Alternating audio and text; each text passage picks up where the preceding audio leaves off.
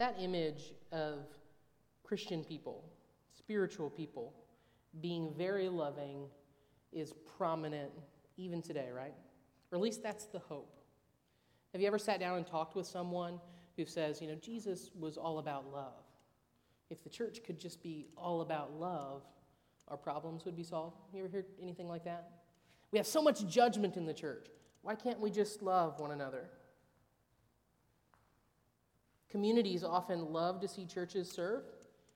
So we go out and we help out in a soup kitchen, or we go out and we help at with the backpack day that we do. And there's this general idea that as long as Christians are pouring out love, we like them. The world loves the church whenever the church kind of acts like the ultimate nice guys, right? Always smiling, never offending, just constantly pouring out love.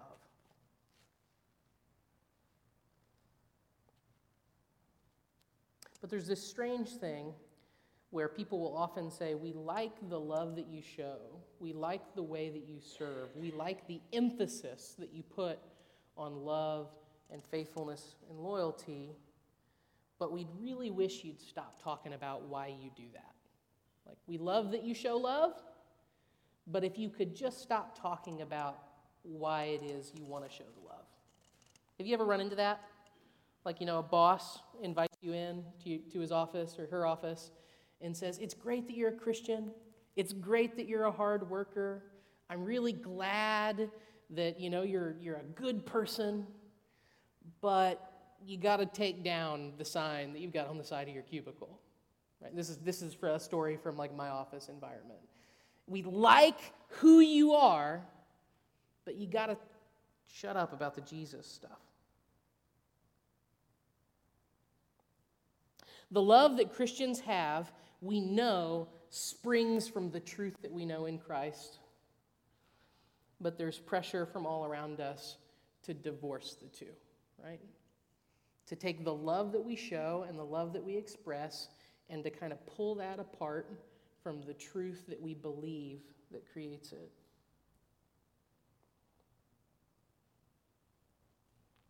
As I studied this passage and as I thought forward into what we're going to be talking about next month, it just really hit me the incredible amount of pressure that Christians feel whenever we start talking about truth a lot. Our message of love is welcome in society. Our message about the truth that motivates that love is not welcome. And so we come to this book written by John to the church, to a particular church that he was afraid for. And he teaches clearly that love and truth go together, that you don't find them apart from one another. So that if we really love people, if we really have love, we're going to care about the truth. The truth will be important. And so with that in mind, with those thoughts in mind, let's look into the text. And so we'll start again in verse 7. John has just come out of his call to love other believers, to walk in love, to let the truth reign in you so that your hands show grace and mercy and goodness. And he transitions directly into this. The very next verse. He says, walk in love, verse 7. Why? For many deceivers have gone out into the world. Those who do not confess the coming of Jesus Christ in the flesh. Such a one is the deceiver and the Antichrist. And so in John's mind, he has memories of the missionary force of the church going out into the world. He's an elderly man at the time that he writes this letter, and he himself personally has traveled from town to town to preach the gospel, and the other apostles have traveled from town to town to preach the gospel. He's been in many folks' homes. He's experienced the hospitality of many churches.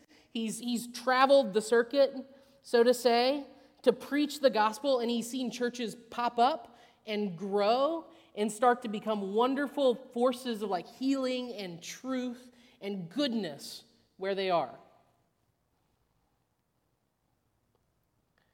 But there's another missionary force that has been going out. So right alongside the Christians going from town to town preaching the truth, preaching freedom in Christ, preaching forgiveness of sins, calling people to repentance, right alongside them have gone a false missionary force. Many deceivers have gone out into the world.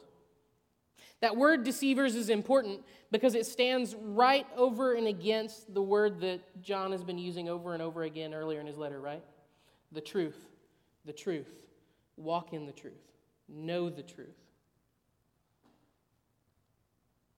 And yet there were teachers traveling around that told lies and wanted people to walk in lies.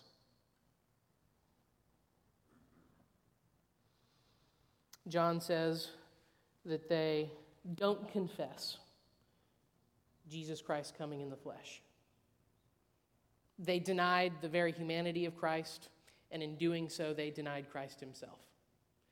And so they walked around, they had a message to teach, but it was a message that taught a Jesus that didn't actually exist.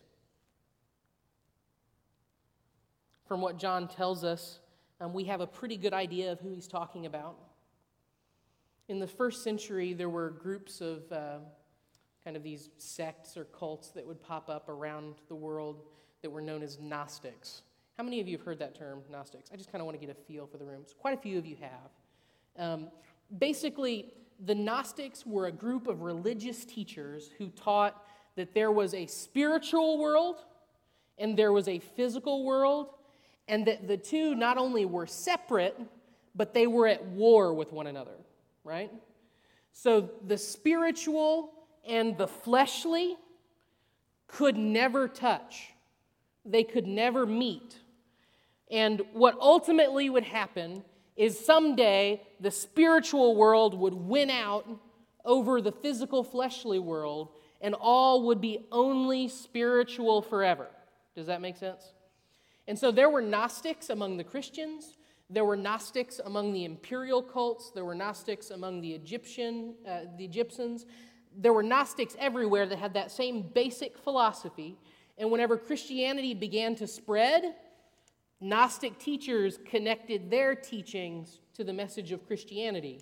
They liked some of what Christianity taught, but this whole idea that Jesus Christ, like that God, who is spirit, would become a man, that he would put on flesh as a part of his rescue of the world, they just couldn't accept that at all. Do you get why they couldn't? Because the flesh was all only evil.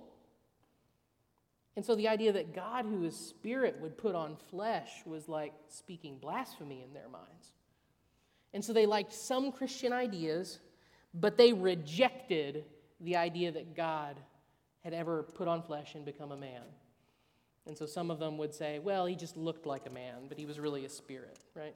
Just spirit.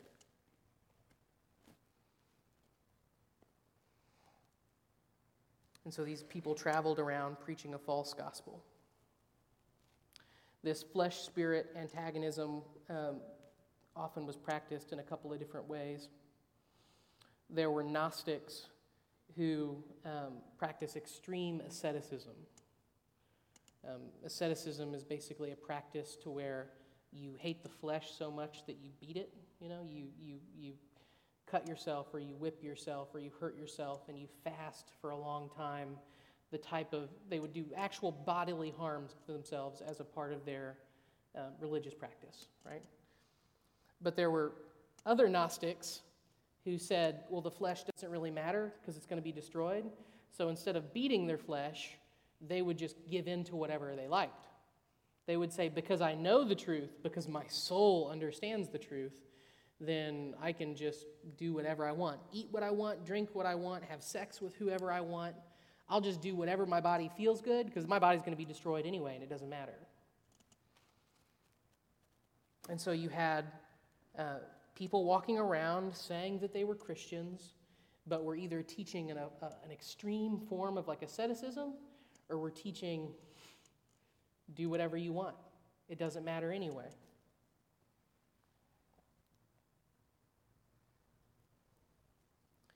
They claimed to have a deeper and fuller truth, right? So they would show up in town and they would say, "You've heard about this Jesus guy. Let me give you even more information. Let me show you a deeper truth."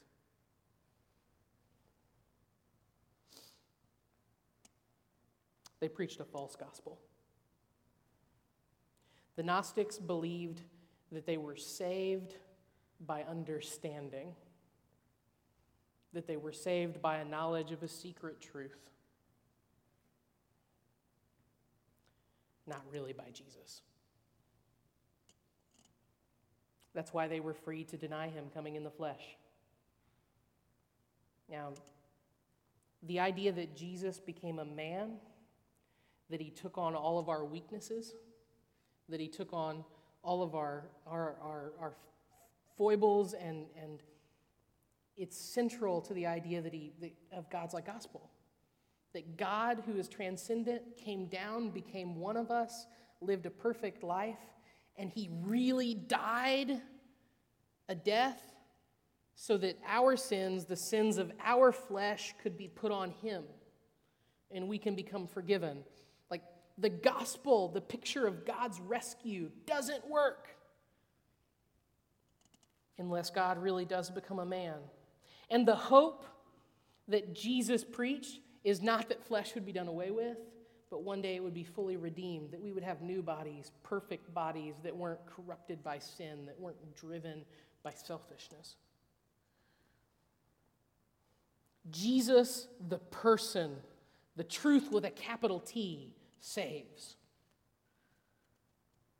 Not some secret truth with a small t. And so the Gnostics that John was preaching against here thought they were saved by a proposition, but when we believe the gospel, we're accepting a person, not just a small t truth. And so John looks at their teaching, he looks at what they're saying, and he says they're liars. And even worse, he says that they're Antichrist. So Antichrist is a term that's like full of pitfalls and stuff. We all have heard the term Antichrist at one time. Generally, it's like an angry dude who thinks it's like the president, right? Like that's generally whenever, if you're just in public conversation and someone uses the word Antichrist, it's probably like the last president or the current president or whoever the next one's going to be, right? Or maybe it's their boss, right? Because they really don't like their boss. Whenever we get, starting in November, whenever we get into the book of 2 Thessalonians, we're actually going to talk about the term Antichrist more, so I don't want to go too deep into it today. But the church at the time recognized that there would be an individual who would be known as the Antichrist. And John, in his teachings, tried to get people to understand that there are actually many Antichrists. That it's not just one person, but the spirit of what it is to be anti-gospel, to be anti-Jesus, was alive and well in many deceivers who had gone out into the world.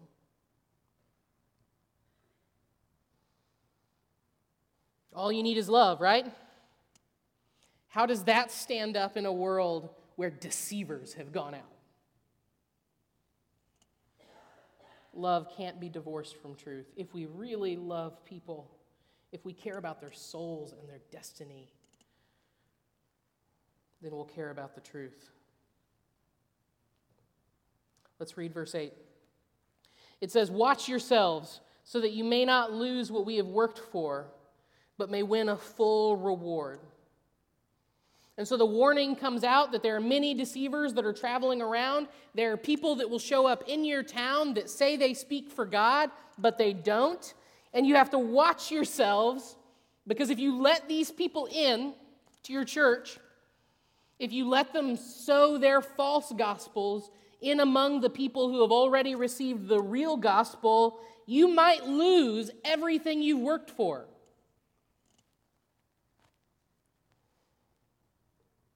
John has a genuine fear as he looks at the church of what could happen if it's not on its guard against false doctrine.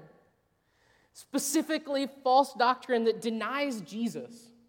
Like not just a little mistake, right? But a big one. He's seen communities start to be healed. He's seen lives become changed by the gospel. He's seeing churches that are vibrant and strong and making a real difference for God where they are. But he's also probably seen churches that have died because of this type of stuff. And so the healing that was there, the service that was there, the love that was there, the beacon of light that was there in that city because of a church's work, he'd probably seen those start to be stuffed out by these heresies.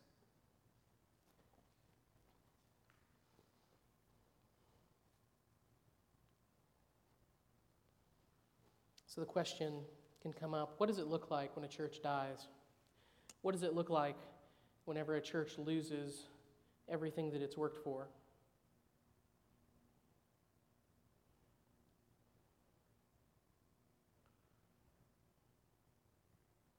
You have a remnant of true Christians, people who really do love Jesus, probably in a city,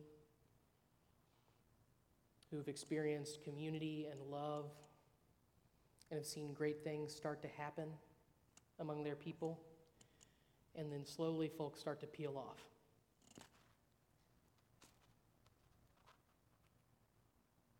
Eventually there's no one left but a few, and even they are scattered.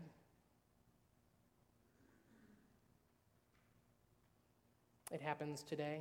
It happens then.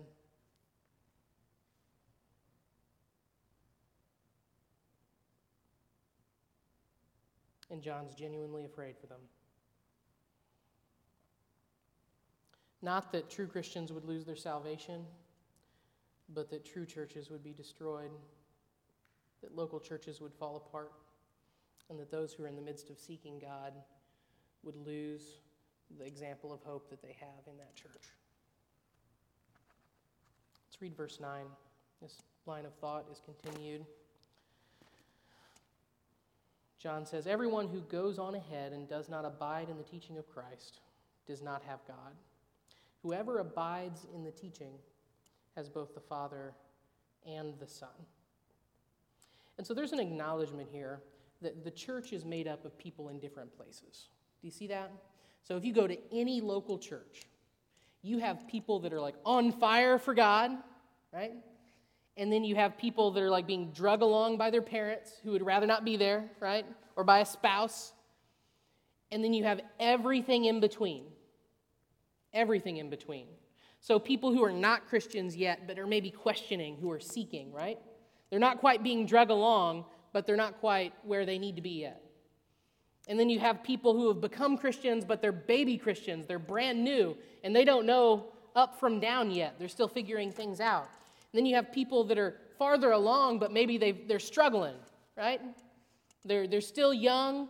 They know a little bit more than they used to, but now like Satan's really battling them because they know enough to know what they ought not do anymore. And there's this whole fleshly struggle that goes on. And then there are people who have won battles in their midlife, but now they're facing new battles in their old age, like a different set. And then you have godly saints that are, take me home any day, right? There's a whole spectrum in the church. And John acknowledges that it's a mix of people. And so he says, in the church, those who decide to go on ahead and not abide in Christ, they're ones who were never true to begin with. They don't have God. They don't have God.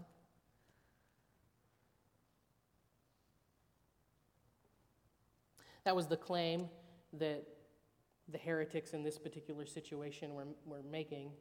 come on ahead, become more advanced, right? And John basically says those claiming to be more advanced don't know God at all. But whoever abides in his teaching, it says at the end of verse 9, whoever abides in the teaching, in truth and love, has both the Father and the Son.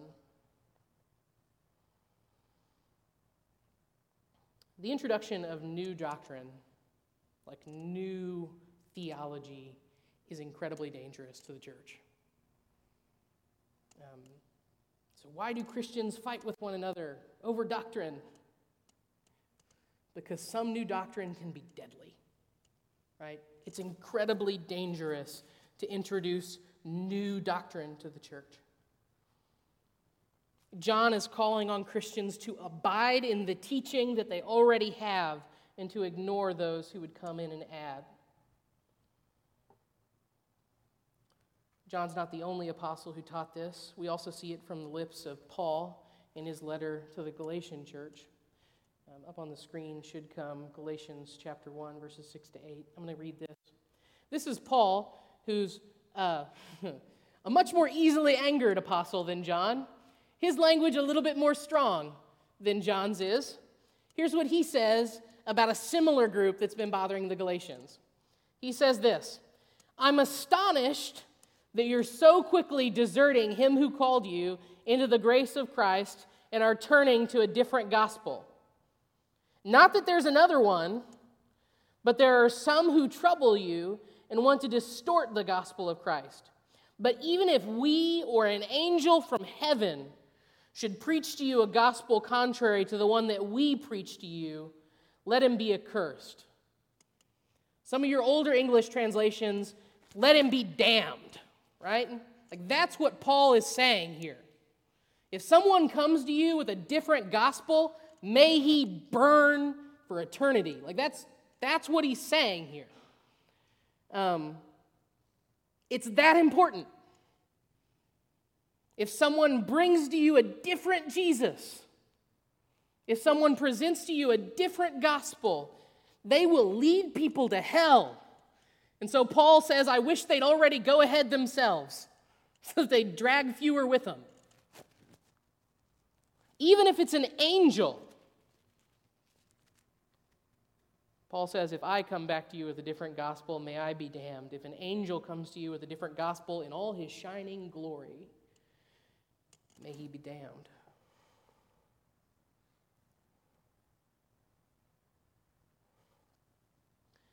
Paul was trying to drill into that church in Galatia that the gospel is settled, that the faith that we believe, that who Christ was, had been established.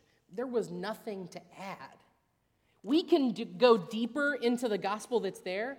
We can study it and we can learn from it and we can apply it to our lives and we can walk with God over time and understand the gospel more fully, right, as we're sanctified. But it's still the same gospel we believe when we started.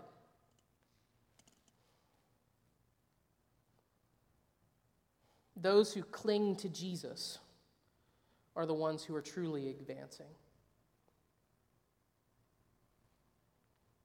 Let's move on to verses 10 and 11 here in 2 John. He says this, if anyone comes to you and does not bring this teaching, the true teaching about Jesus, do not receive him into your house or give him any greeting. For whoever greets him, takes part in his wicked works. Heresy spreads, false doctrine, false gospels spread when we refuse to teach the truth. But it also spreads whenever we refuse to refute error. If we see what's wrong, if we see something that's a false gospel, and we refuse to stand up and be like, that's not right, it will spread. If we're just the nice guys, you try to keep a low profile. If me and Rich, as your pastors, just want people to like us, and so they come into the church and they're preaching weirdness and a false gospel, and we're like, well, but we need more people, right? If we do that, it could kill the church.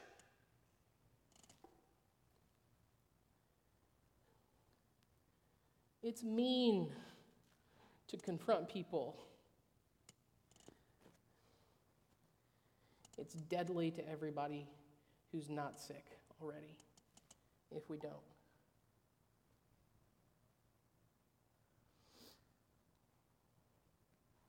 I point out again that John is dealing with a denial of the gospel, like a really bad heresy, like something that is anti-Christ. We have disagreements within the church about certain Bible passages, right? Even like Rich and I, sometimes we'll open a verse together and be like in two different places about what it maybe exactly means or how we should exactly apply it. But the gospel, like we're on the same page, right? So this isn't to say that we beat up everybody who doesn't believe every single little bitty thing that we believe, but the gospel is central and has to be protected. And so that radical Christian hospitality, to bring that back around to the beginning, the Christians were known for being some of the nicest people around, for inviting strangers into their home. There were Roman officials who complained that the Christians were making their own pagan priests look bad because they didn't just serve their own poor, they served the poor of other religions. And so Christians practice radical hospitality, right? But John teaches that it stops here. That if you have someone in your house that's a false teacher, if you support them in any way, if you join with them in any way, you're taking part in their wicked works. You've become a part. And so he looks out to the nicest people in the world and he says, shut your door. Say no. If they're still standing in the village square and it's cold outside, they don't get to come into your house. It's like inviting an actual poisonous snake to sleep in the bed of your children.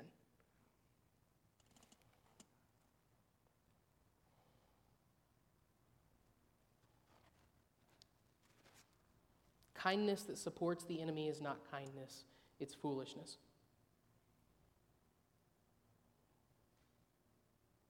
Love that supports the destruction of other people is not love. Hear this verse out of Jude. Beloved, although I was very eager to write to you about our common salvation, I found it necessary to write appealing to you to contend for the faith that was once for all delivered to the saints. For certain people have crept in unnoticed, who long ago were designated for this condemnation, ungodly people who pervert the grace of God into sensuality and deny our only Master and Lord Jesus Christ. Jude's talking kind of about the same people, right?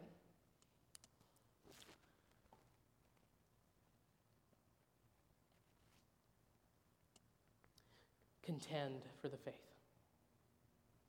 You may say this verse is like the others you've read, Tony. I read it because I'm trying to get a point into us. Right? Jude says, contend for your faith. Know what you believe and contend for it. Argue for it. Make your life show that you really believe it.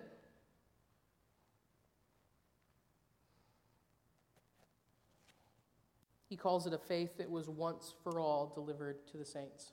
We have this interesting interplay where he says certain people have crept in who were long ago designated for destruction.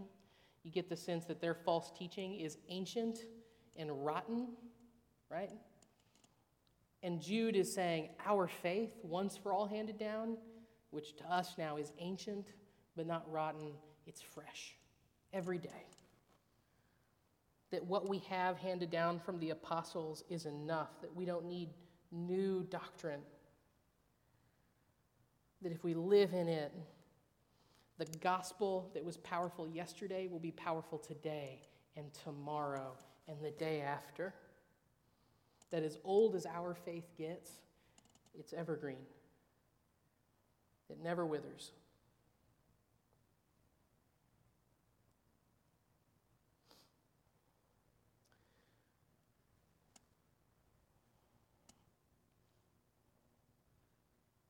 Resist, contend,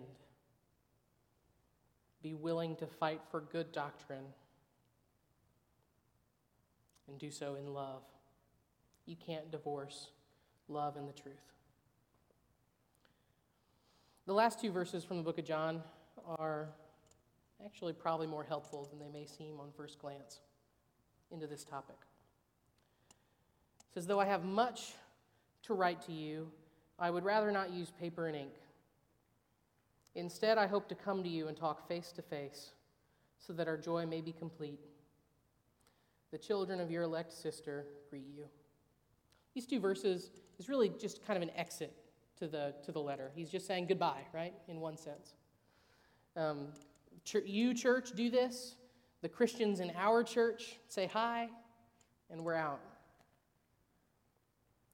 But that verse 12 in the middle, I think, has an important word of warning to us today as we exist.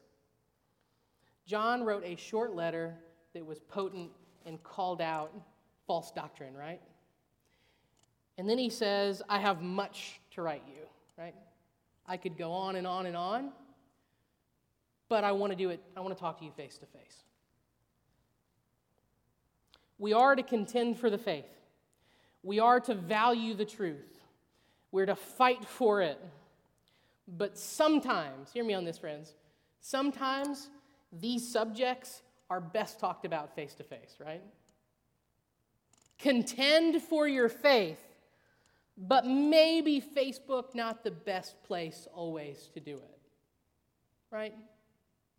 If you have a brother or sister in the church that's starting to go astray, and you pounce them with a public message, you might drive them away more than you point them to Christ. There were probably 1,000 more things John could have said, but he said, I want to talk to you face to face. Maybe a word of wisdom there. Maybe we should take his example. Speak the truth, surely, publicly, with as few words as possible, because sometimes saying more can be dangerous, and seeking to speak face to face. So that's the book of 2 John. And out of this second portion, again, we find that if we really love people, if we really love them, then we will care that they know the truth. And the truth being the real Jesus, the real teaching of who he is. We'll care if we love people really. We want them to actually know the gospel, the real gospel, not one that's fake or modified or been tweaked or adapted. Though the gospel speaks to many peoples in many places and many times, it's the same. It's the same gospel. And so how do we know error? Like, how do we do this? How do we resist? How do we know who not to invite into our homes? How do we know whenever Rich and I are evaluating people who come into church that are like, well, I have this spiritual idea. Like, how do we know what to say? This is where the application comes in. We'll say this and then we'll finish up. Know the gospel really, really well. There are 1,000 heresies that take 1,000 different forms. There are 1 million teachers that would love to have you read their book and send them money and know their secret truth. There are thousands of denominations. Some deny the gospel. They really do. How do we know what's what? When we get together with other churches to serve our community and participate them, how do we know which ones, even though we have some differences, we can walk right alongside, and which ones we just can't? Know the gospel really, really well.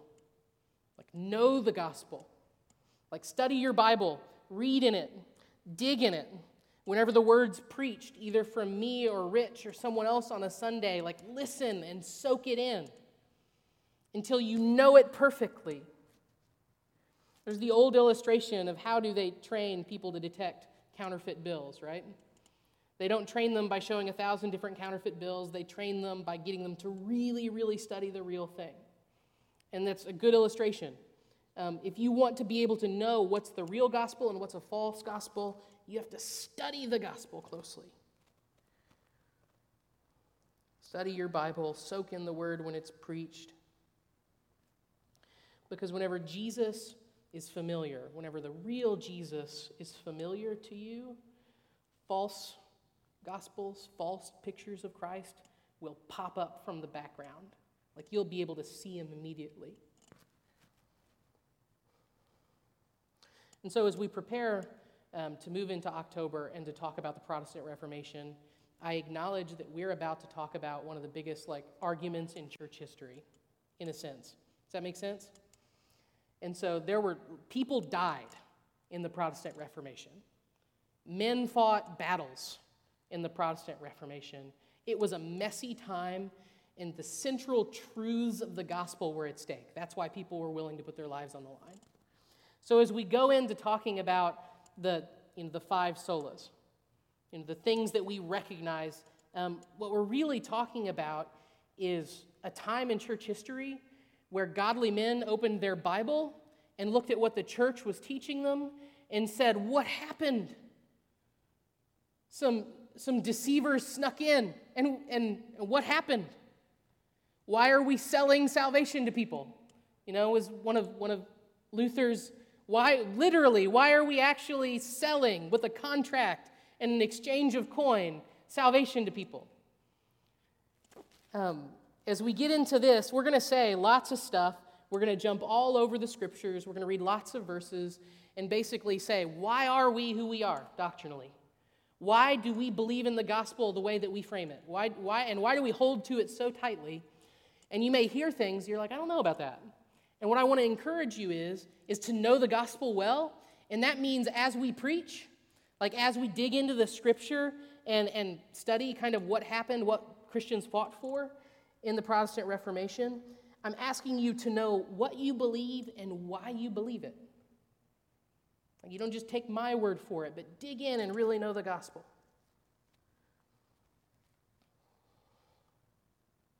The truth matters. Worshiping the real God matters. The arguments that we sometimes have matter. And if we really love each other, if we really love people and we want to see them won to Christ and changed and transformed, then we'll be willing to put in the effort to know the truth and to teach the truth and to defend the truth. If you'd pray with me. Heavenly Father, I want to thank you